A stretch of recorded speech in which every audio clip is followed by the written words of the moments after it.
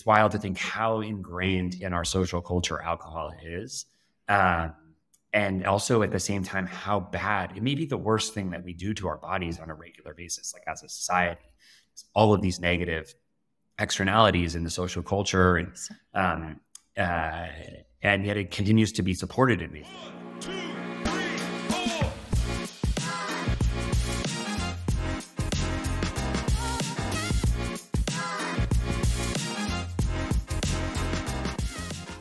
Ah, what a fun conversation. Jake Bullock is the co-founder of Cann, that's Cann, which is a cannabis-infused social tonic that happens to be the number one microdose drink in California. Jake tells me all about the cannabis market, the various forms of cannabis. So we talk about THC and CBD, how those appear on the market, and all the things you need to know about such drinks. He tells me about what building Cann is like, some of the highlights, what getting celebrity investors on and their strategy around that is like, the future of the market. But I would say my favorite part was learning more about Jake and some of his formative experiences growing up and the bravery that he had to demonstrate. Jake is my really good friend. I'm so excited for y'all to get to know him and Cann better. Enjoy. Jake, it's so good to see you. I'm so excited to learn all about Cann and how you've been building, but I want to get us started with learning more about Jake. So I want to take us back to Jake growing up and what his experience was like. So will you share with us? Yes, what a fun place to start. So I grew up in Colorado, sort of south of Denver, which kind of comes into the overall Cann story because obviously Colorado is the first state to do adult use recreational cannabis program. But that comes later. Yes. This was sort of, 90s Colorado, which is a very different place than maybe some of our friends that have moved to Denver in the last, 5 years. They've named the neighborhoods. That's like always a good sign that something's growing when the neighborhoods have names. But it was really like a cow town in a lot of ways, and not necessarily in a bad sense, but it was small and, pretty conservative. And the idea that cannabis would be it would put its first stake in the ground in Colorado wasn't really clear in the 90s. You kind of had Boulder, which was up there doing its own thing. And the world changed in a lot of ways. I think, I was lucky to grow up in a really loving family, but also one that, like, for me, my biggest challenges growing up was really dealing with a sexual identity and kind of coming to terms with who I was. And doing that in the backdrop of, the evangelical movement, doing that in the backdrop of, President Obama running against gay marriage both times, and things that people forget, right? How dramatically the world's changed maybe in the last 10 years, and so that was a big part of sort of my life, and it does come into the overall story and ultimately like my decision to start Cann. I think like the first thing I did in life was sort of grapple with this identity challenge.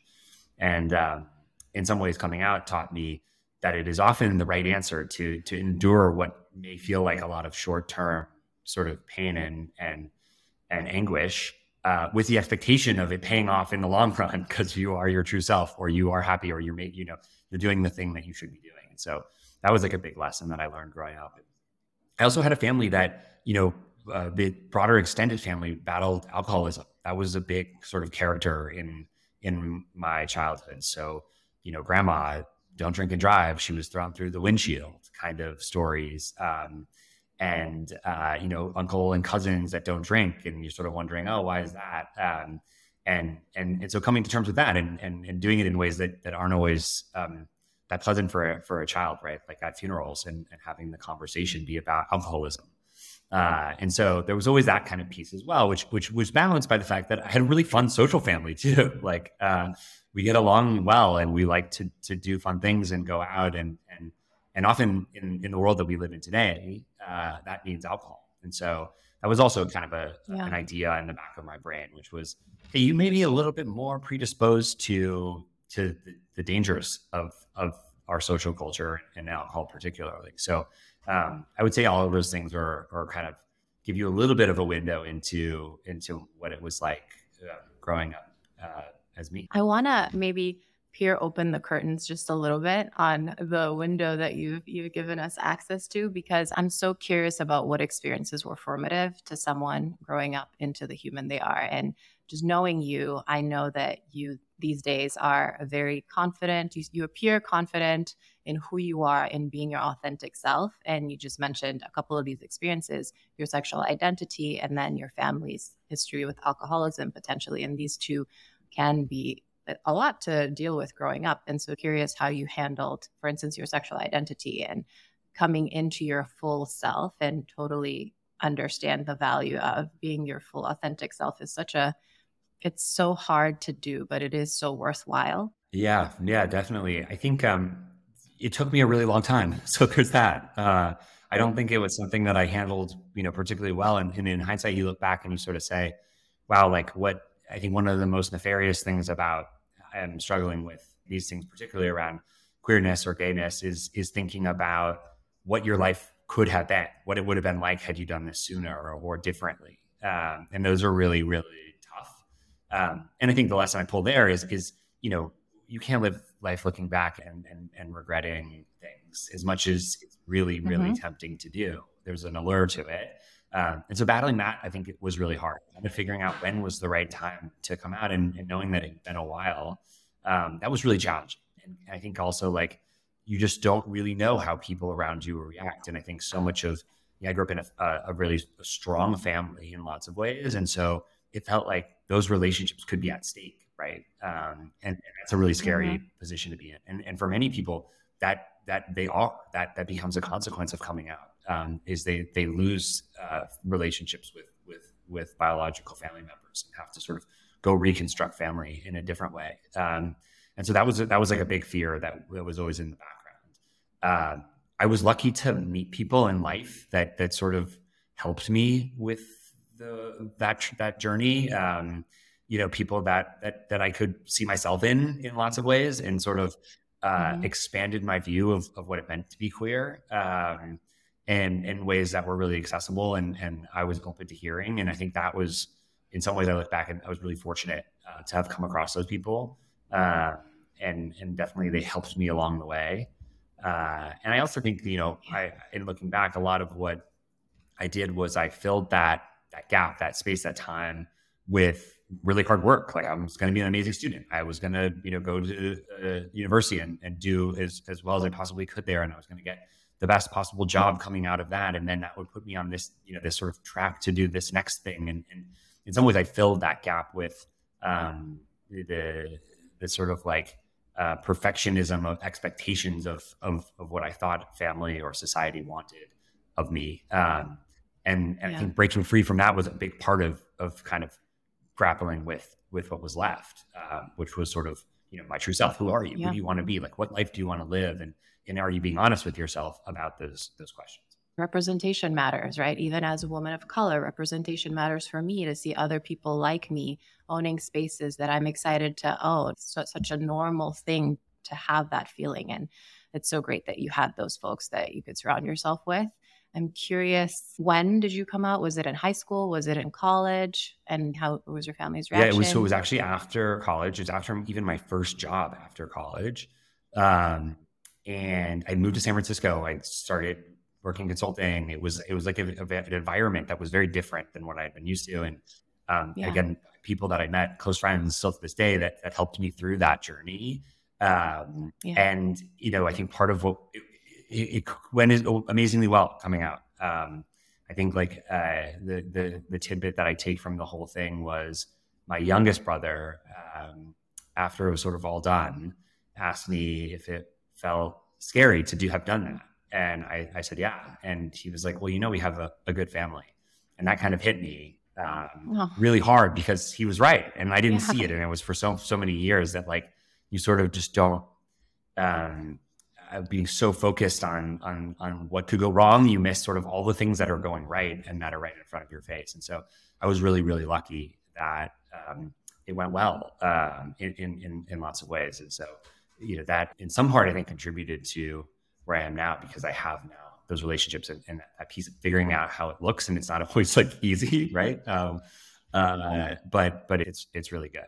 That's why, to me, the word bravery is going ahead with something, even when it feels so scary, even when it feels like you're going to die doing it. So, Jake, you're so brave. And thank you for sharing and being that representation for folks out there that feel similarly. What about the alcohol situation? Did you used to drink? I understand that this was always top of mind. It's interesting for me. So, I grew up in Sierra Leone and didn't drink until I turned, I think, 21, and then recently stopped drinking again. So I feel like I drank in my 20s, and then I've always wondered, to this point that you brought up, why is it that every time we go to a social event, it's so normal for us to drink alcohol, but then you feel so tired after, or you feel like you're not at your best self the next morning, et cetera. And just for that reason, Much and I decided to stop drinking. And it's funny how even today, like when you go to a restaurant, it's so easy for waiters to ask, "Oh, and would you like a glass of wine or a beer or this?" And it's so normalized. Totally. I had this experience recently. I was in Sydney, Australia, which does not have a recreational cannabis program, if you're curious, and it's probably quite a ways away. Um, and was at a concert, and it was amazing because there was this massive line to go to the bar, and all of these sort of security personnel all around, and ostensibly to sort of be enforcing order and whatever, making sure people aren't doing drugs and things like that, right? Like, God forbid somebody lights a joint in the crowd, and yet there's this massive apparatus that is funneling us all to drink alcohol, and people are walking out with like 4 margaritas in their hand. And that's fine, right? And it was sort of this bizarre experience of like, it's wild to me that alcohol is the thing that not only is allowed, but supported. Right? The spaces are designed around it. The whole process is sort of enabling people to drink. Obviously they don't want people to overdrink, but they will, and then they do, and you see it, right? And so it was sort of amazing to me being in a different country where there is no real cannabis laws for recreational consumption.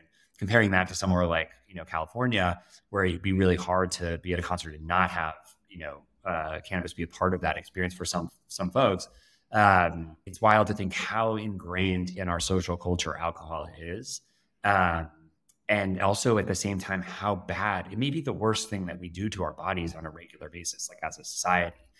All of these negative externalities in the social culture, and yet it continues to be supported in these ways. And I think what's interesting for me personally is I haven't stopped drinking alcohol entirely, right? I continue to, and I think it's a balance for me. And I think balance is like a big word we come back to in the company a lot, which is let's just give people another option. What would it look like if you could have a cannabis infused beverage, behind the bar of that concert, right? Folks would at least have the choice to not drink, and maybe they drink 1 margarita instead of 4. Like, I think that's healthy. That's probably really good. Yeah. And they have a couple cans instead. Like, that's really what we're fighting for here. It's not we like to think about us as being alcohol inclusive, but we just think that it's out of balance right now. It's so skewed towards alcohol that folks don't even have access to make these choices and make healthy choices for themselves. And everyone will choose differently. Like, we have great consumers that have given up alcohol entirely, and this is a product that's brought them back into social culture. That's really cool. We have others that are like, oh, great, another way to get kind of effed up. Like, that's also cool. And we want all of that. Like, that's part of the journey that we're trying to create, is like, let's give these options. And for me, like, I've seen that. I probably drink 50% less alcohol than I did, even 5 years ago before we started the company. And that's exciting to me. That's definitely, I would like to push it even further. And I think we'll get there. But it is really amazing how much alcohol has a hold on us as a culture. Before we get into Cann, do you feel comfortable giving an overview of cannabis infused in drinks? So what's the difference between CBD, THC? What are the side externalities, et cetera?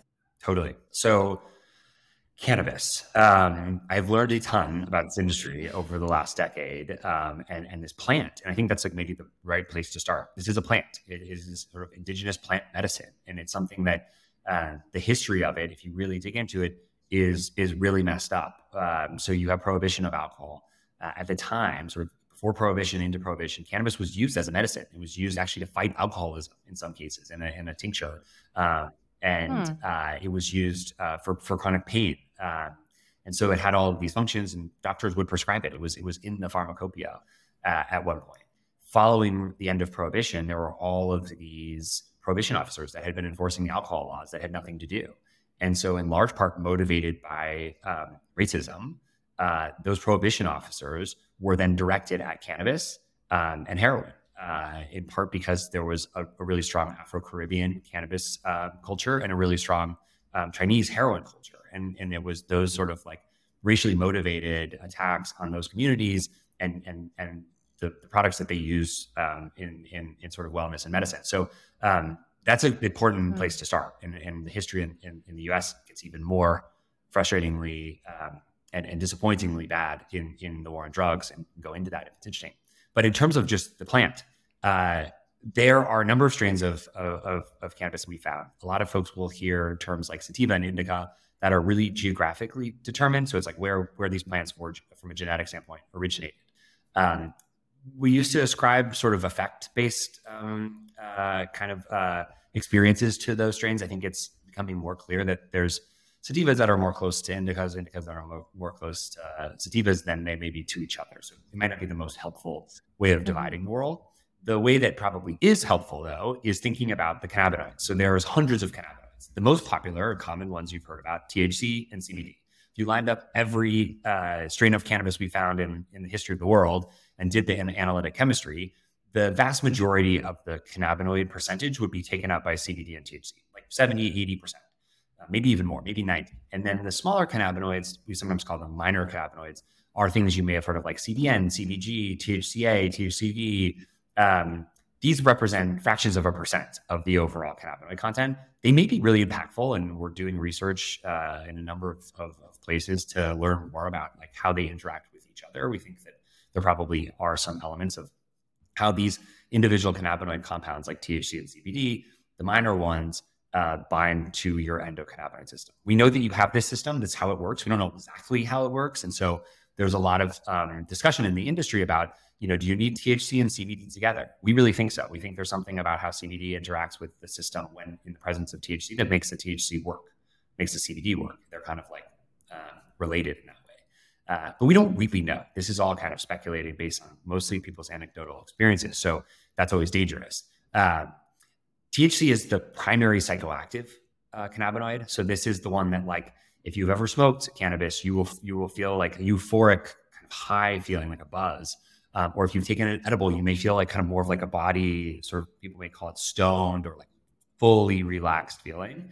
That's the THC that's doing the heavy lifting. And it does it in a couple of different forms as your body metabolizes and breaks it down. CBD is non-psychoactive. So it's not going to give you that euphoria. It's also not going to give you a stone feeling. It's going to work on your endocannabinoid system. We don't know exactly how it does it. But it's often associated with anti-inflammatory, anti-anxiety. These are all like not proven medical claims. Actually, CBD is used as a drug currently today for symptoms of epilepsy, primarily in children. It's been approved for that. So it has effects. It does things. We know this. What exactly it does in smaller doses, though, is not as clear.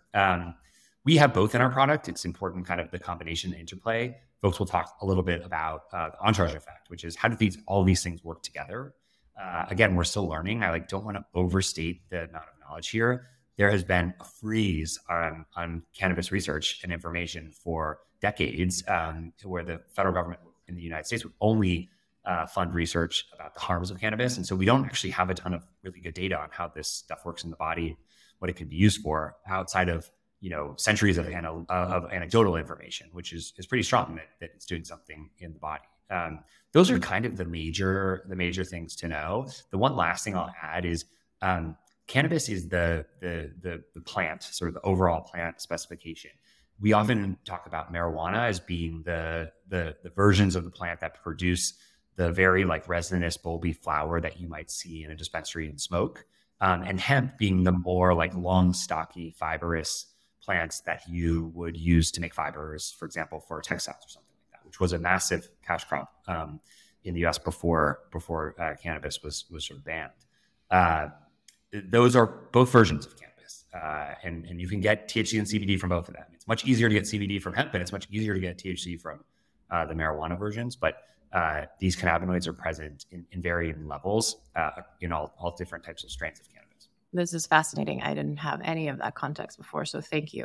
Understanding then THC is the piece of it that is psychoactive, that gives you the high or relaxed feeling.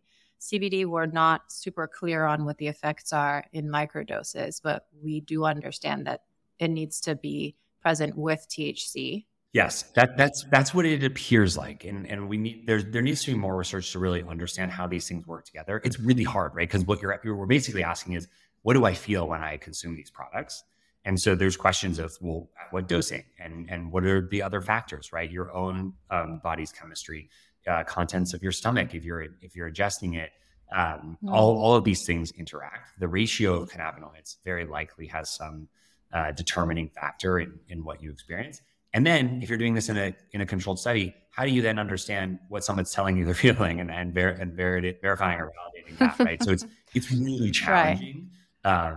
And I don't know if we'll ever get to a point where we have like absolute clarity on this, but we do know it's functioning in the body. The approved version of CBD, which is the drug for epilepsy, are significant doses. And so part of what has been challenging there is really understanding what is an appropriate amount for an average consumer that is not suffering from seizures, right? That wants some of the promised benefits of anti-inflammatory or anti-anxiety. We're still trying to learn more there.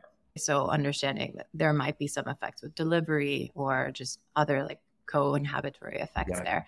So then there's so many drinks in grocery stores nowadays that tout CBD for relaxation or other benefits. So understanding more likely than not, that is just probably placebo. It seems that way.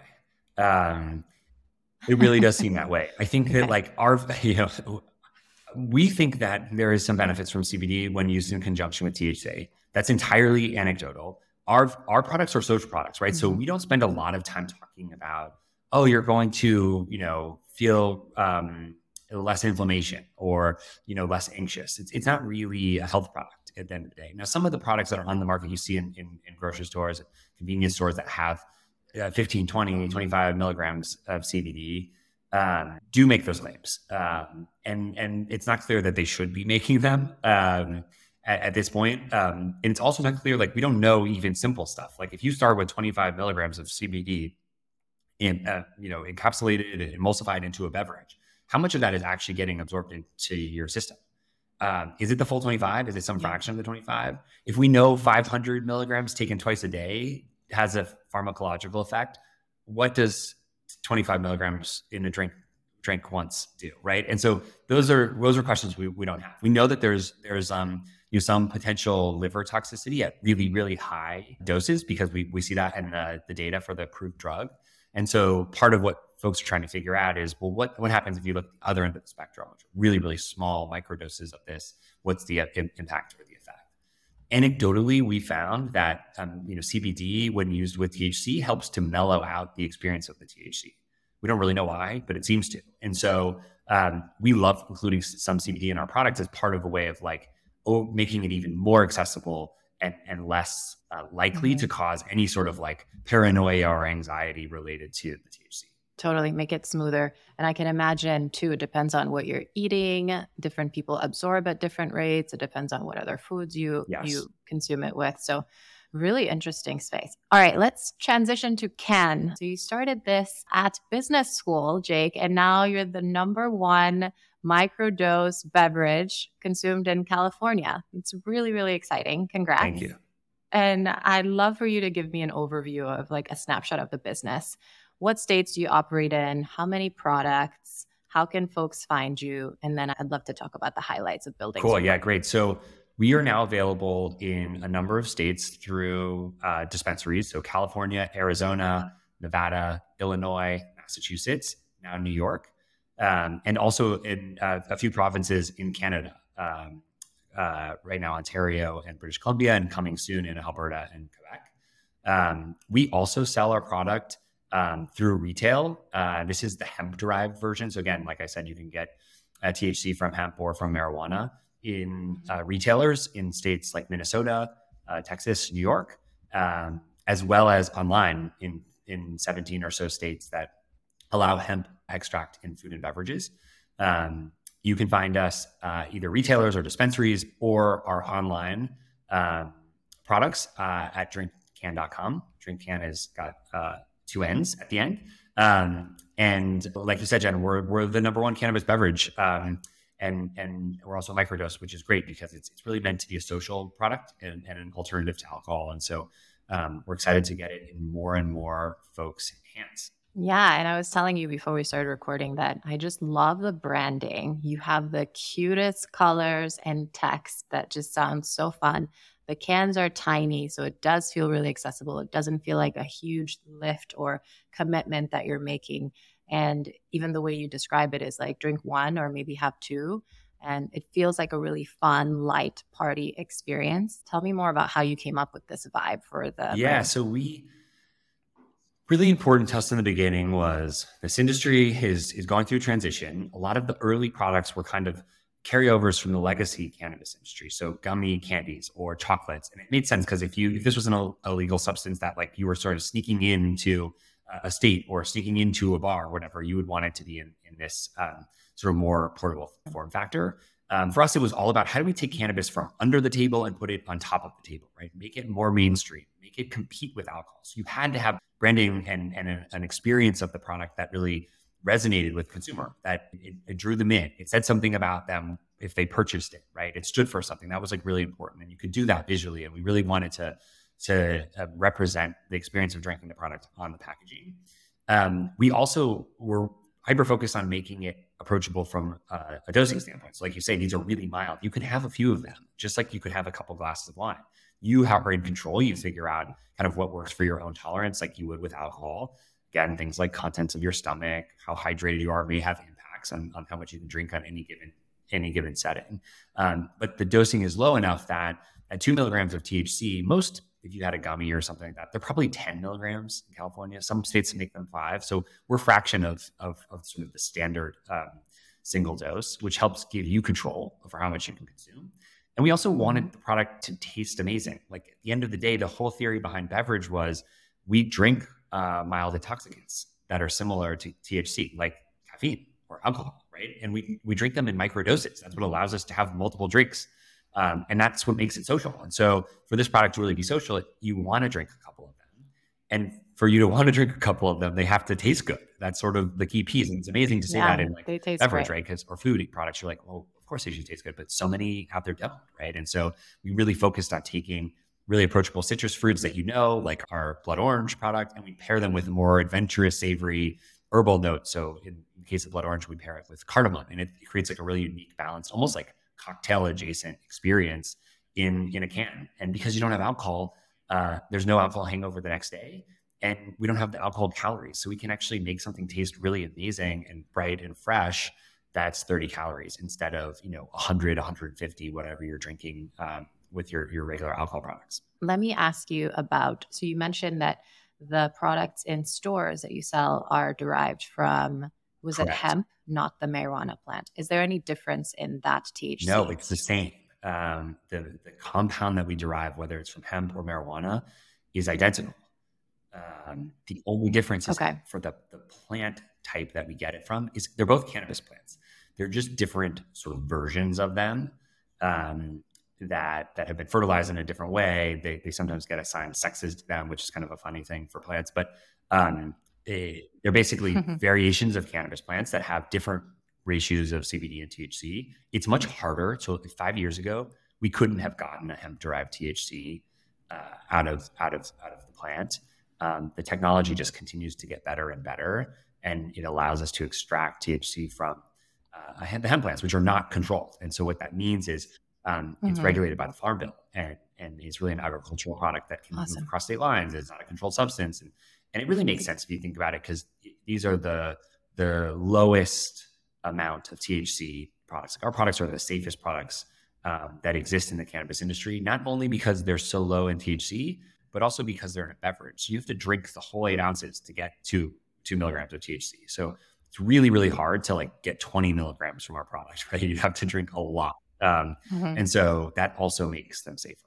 And is one dose, is it 10 or 20 mg? Yeah, exactly. So if you got a gummy, if someone gave you a gummy, it's like, hey, I got this from a dispensary in California, that gummy is most likely 10.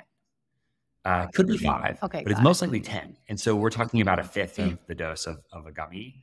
Um, and it's also a little bit different Makes because sense. it's in a beverage. So you're going to start absorbing that like Yeah. immediately through the lining of your mouth, esophagus, etc., which is a good thing because you'll get the THC in its like original form as it goes through your body. Like a gummy, for example, it takes some time.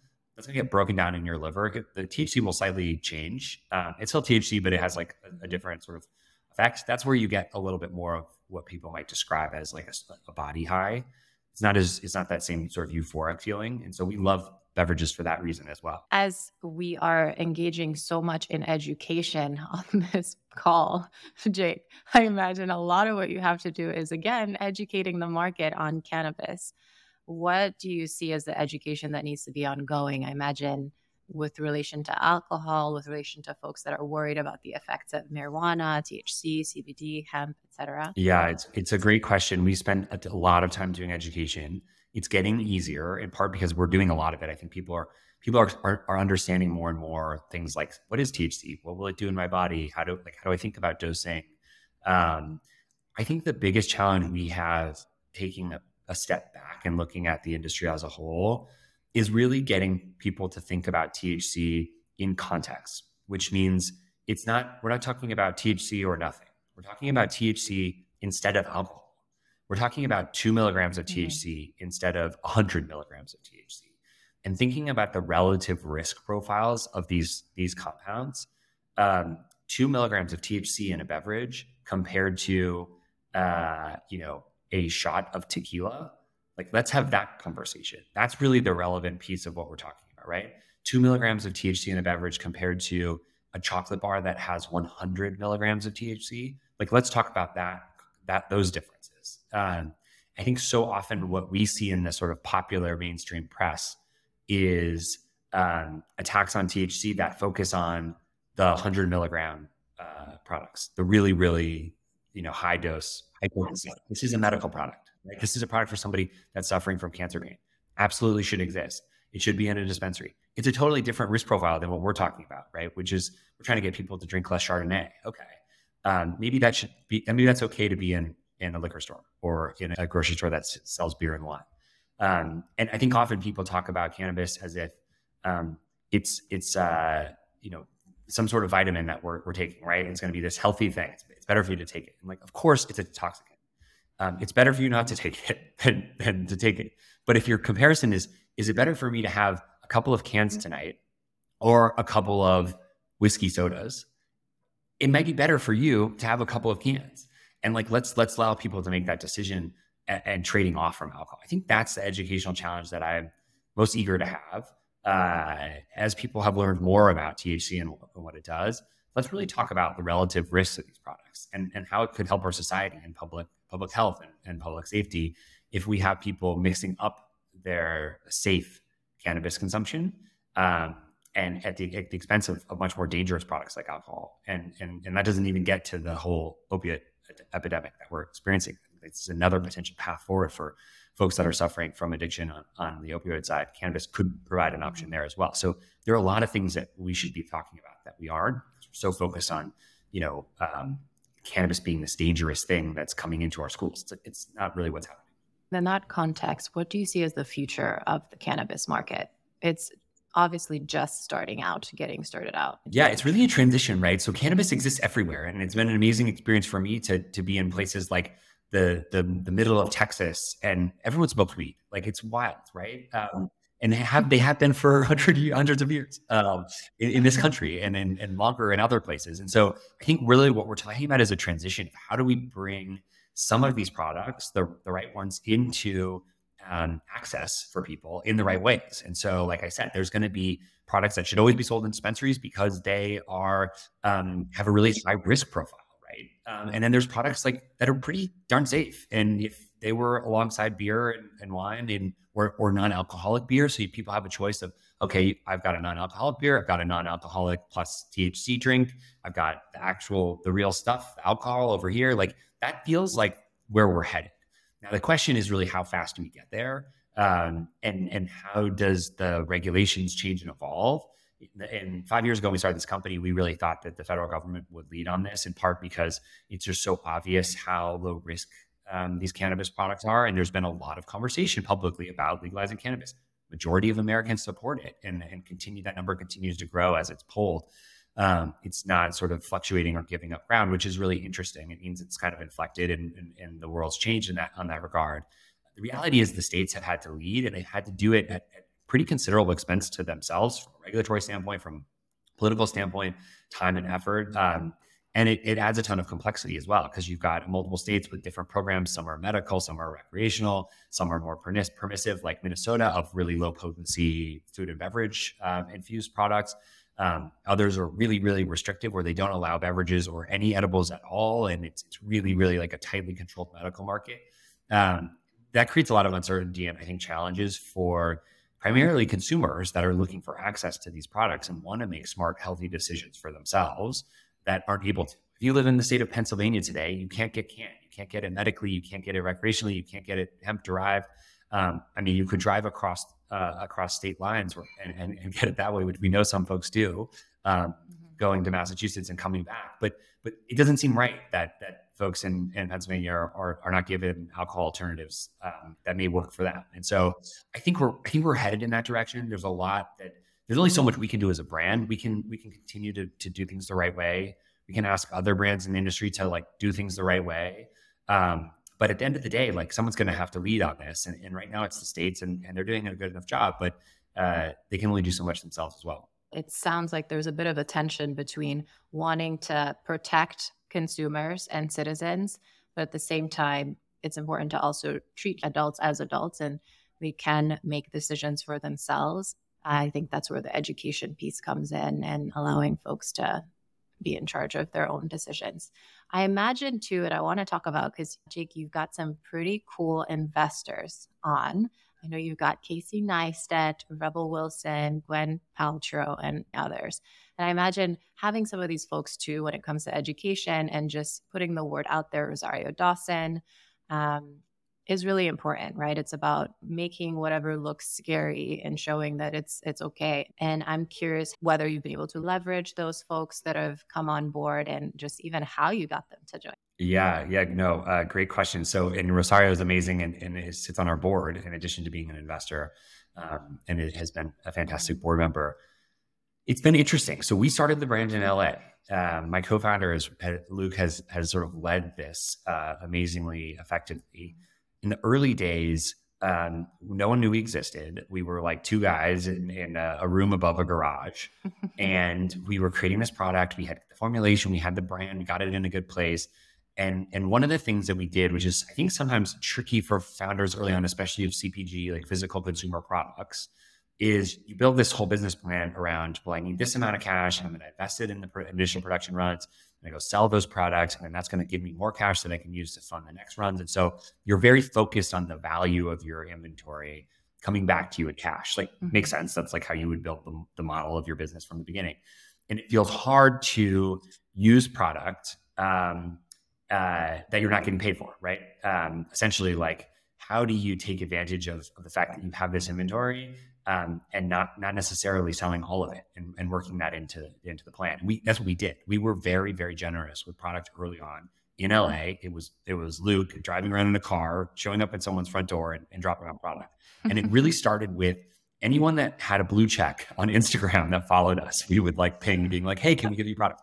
And some people, like, LA has this whole culture, which is hilarious, of like, I'm so-and-so's like hairstylist, or I do makeup for whatever. And like, I'll give it to this person. I'll give it to that person. I'm the bodyguard for so-and-so. And it's really funny because there's like a whole culture of trading on sort of your proximity to famous people, which is great, use it. But it's never really clear, does that product get to the person, right, or not? And so part of Luke showing up in the driveway was, I'm going to bring it in the front door and make sure that it does get to the person.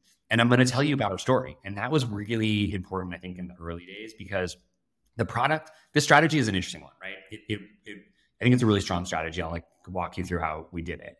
It only works if you have an amazing product. Like the first thing I tell people when they're like, how did you get these celebrity investors? It's like, you have to start with a product that they love and care about. This will not work if you're in this world of like talking to their agent about doing like a big commercial agreement, and you're gonna give them this and they're gonna give you that, and you're gonna list it all out in a contract, and like they're gonna be trying not to do everything, and you're gonna be trying to make them do it. It's like if you're going down that road, like it's gonna be a disaster. It will never work. If you can get in the living room of a celebrity, and because they love the product so much that like they want to talk to you about the story and they want to like join you on this climb up the mountain, that's like a much better dynamic. So that's the first thing I'd say is avoid business managers, agents, managers at all costs. It's really easy to say, impossibly hard to do. What we did was we just continued to get product in front of people and follow up and ask like, hey, did they like it? What, like you said, you were giving it to this person. Did they get it? What did they say? Can we give them more? And like most of the time, 80% of the time, you hear nothing back, or you hear something back that's sort of like squishy, and you're sort of like, oh, maybe someone from the house took it home. Like it's not clear that this got to them.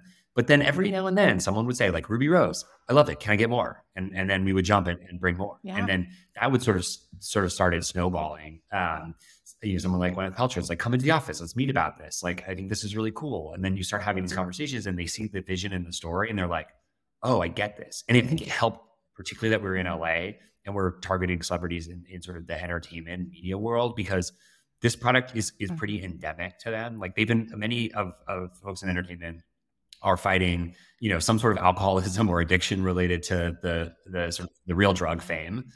Others are hyper conscious about what they put in their bodies because they have to be, right? You can't be hungover if you're waking up at 4 a.m. to show up for a shoot, right? Like that just doesn't work. There's like the makeup artist is going to be very mad at you. And so like you have to be super focused about what you're putting in your body as well. And I think that helps. And then the third thing is like most of these people have been stoners for 30 years and they haven't been as public about it, right? But like the fact that they already have a relationship with cannabis, I think helped as well, because they're like, oh my God, I get this. This is what I've been waiting. I've been thinking about every time I get high smoking weed. I'm like, I wish it was in a drink that I could bring to like, whatever parties I'm going to. And so all of those factors really came to help us. And I think the last thing I'll say about the strategy is we treated them like investors. They sent us money. They invested in our companies, which is the opposite of how it works. Usually brands are sending money to celebrities to do like post something, like God forbid, right? Right. We thought about it differently. We're like, we want you to be an investor and a thought partner and a part of our journey. We're not asking you for anything. You don't have to show up to this. You don't have to do this. You don't have to, post that. We just want you to be an investor, and we're going to treat you like an investor. Interestingly, as like investors do, they're curious about what's going on. How can I help? And that often happens. We'll get, celebrities reaching out to us that are investors and say, what can I do to help you? Like, how's it going? And that's amazing, because then we'll be like, there actually is something you can do to help us. Like, could you talk to, Entrepreneur Magazine? They want a quote. Or, could you post on your Instagram reels, like what's your favorite flavor of Cann? Like just little things, right? But like, I think that doing it in the way that we have, which is really treating these folks like the real business, smart, savvy people that they are, and not like some sort of like talent that you're going to put into a deal. Like, that's I think a losing battle, at least for startups of our size in the beginning. It just doesn't make a ton of sense. Oh, that was such a great story, Jake. And just commending your and Luke's hustle, and also really great long-term thinking. I think just bringing them on as an investor and as a partner is so much different. And I imagine they value that and are your long-term partners. It's great. All right. I know we're running at time, so I will wrap us up. Unfortunately, I feel like I could mine you for so many more fun stories. We'll just have to do another one. Perfect. I want to ask two things that are a staple on the Jennifer Kumar podcast. So one is, how do you operate at peak performance, Jake? You're building a company, which as a founder, I imagine can get super stressful, very busy. How do you manage your time, your processes, and your routines? Yeah, great question. I was actually just talking to another founder this morning about this. Number one on my list is sleep. And like, I feel like I have a moral obligation when asked questions like this to talk about sleep for just a little while, because I think it's the thing that we underinvest in as a class, founder class, business people, just anyone in society like that's waking up. Sleep is probably something that you're not thinking enough about. I think about it all the time, and I'm probably still not getting enough of it. It's so important. It's how I balance my life. Everything is crazy. On calls till wee hours of the night, not always able to exercise, not always able to balance. I'm like, I want to push on all these different dimensions, right? Like I do want to be exercising, I do want to be meditating, like I do want to have pause practice built into my day, but like if all those things fall through, the one thing that you can and should invest in is sleep. I think it's like the only way I've been able to survive the last 5 years. And it's hard because there is a sort of cultural element, like a prestige factor of people that are so busy they can't sleep. And it's like, I'm constantly stressed, That's right? so I'm overrated. sleeping only 4 or 5 hours. It's so last Can't do decade. it. It makes no sense. You'll make worse decisions, and also like it will kill you. Like it's you may not see it, right? Like I'm running around in my 30s and it's like, life is great, but like visible signs of aging have already hit me, and I telling you, it's related to stress and sleep. And so sleep is the number one that I think about. Like you're never sleeping as much as you want. Track your sleep, understand it. There's some amazing products out there that help you sleep. It is a skill you can practice and work on it. People are not just built to like be able to sleep for 5 hours. It doesn't exist. And so that's a big one. The second one I mentioned as well, which is stress. Like stress is huge. And so like, how do you manage stress throughout the day? It's really hard, right? I think sometimes I joke that like my job is just like people telling me bad news all the time, constantly. And Yeah. like, okay, stop. How do we reframe that? Like, how do we take time out to like pause going into meeting that maybe you know is going to be a stressful one or could be like a bad news situation, planning around that. And it can be simple, right? Like I love getting out of the building and walking. Any meeting that doesn't need a computer, like make it a walking meeting. I think that's like such an easy thing people don't Yeah. do, that it changes the entire tenor. And especially for me, like where I'm often like when I get bad news, I get stressed, and like there's like hormones in my body, like just walking those out can be really, really helpful for me. And I can feel myself making more reasoned, better decisions. So I would point to those two. I mean, there's a million more. I could go on forever, but like thinking about sleep and balancing stress are so important. Incredible, Jake. And then lastly, what does success mean to you these days, and how might its definition have changed through life? I have a feeling it's definitely changed for Yeah, you. it's so interesting. Like success, I mean, you at various different stages, right? There in the very beginning, it was like, I've got to do this, and like, got to be an investment maker, and then I'm going to be in Yeah. private equity, and then I'm going to do this, and I'm going to like raise a fund. Whatever The whole society. thing, right? Exactly. And then like even starting the company, it's like, oh, we're going to build something big, and like I want to create a culture and a team and like make a mark on the world. Like the reason I left the sort of rote investing world is so that I could, if like I didn't do this, no one was going to do it, kind of thing. Like if I left investing, they found someone to step in behind me. That's the easiest thing in the world. But now I'm thinking about it even more differently than that. It's like in the beginning, it was like, how do you make an imprint on the world? How do you do something that if you didn't do it, it wouldn't have happened? And now I'm thinking about like, well, what is the definition of failure? That's the other way to think about this question, right? And it's such a fun one because every idea I have about failure of like, well, this would be a failure if this happened. Yeah. Only really is a failure if it continues to say this happens and then I die, right? Like there's no, like it's amazing to think about failure as this thing that like any idea you have, it's like, okay, the company goes bankrupt. Okay. You get pushed out by the board. You give somebody botulism, and I guess I'm terrified of all the time, right? A food safety risk. And there's a whole crazy like E. coli outbreak in your product or whatever it is. Like only really is a failure if like that is the end of the story. If it's not the end of the story, there is actions and things you can do. And so like part of what I think about a lot now is like, well, when am I going to stop? Like when is it the end of the story? That's sort of how you have to think about it. About success is by sort of looking at the inverse and saying, okay, well, when would I stop? And then like, what does that need to look like for me to stop? And I don't know, like, I kind of think like one of the amazing things about starting this company is the experience of hindsight and of education. Like I've learned so much from these last 5 years. I would do everything differently, almost everything, maybe like 95% of the things differently. And so if that's true, then like there's so much potential and energy and excitement I have to like go do this again or in a different way, or even take what we have now and figure out how to like continue to learn and mine this experience for like more and more of those 95% changes.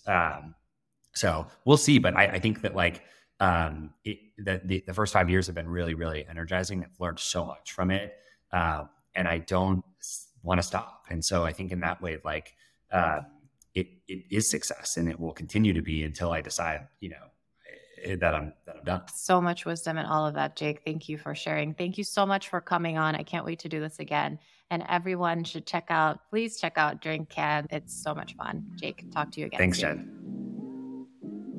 Thank you for listening. Don't forget to subscribe. And if you like what you hear, leave a review and share.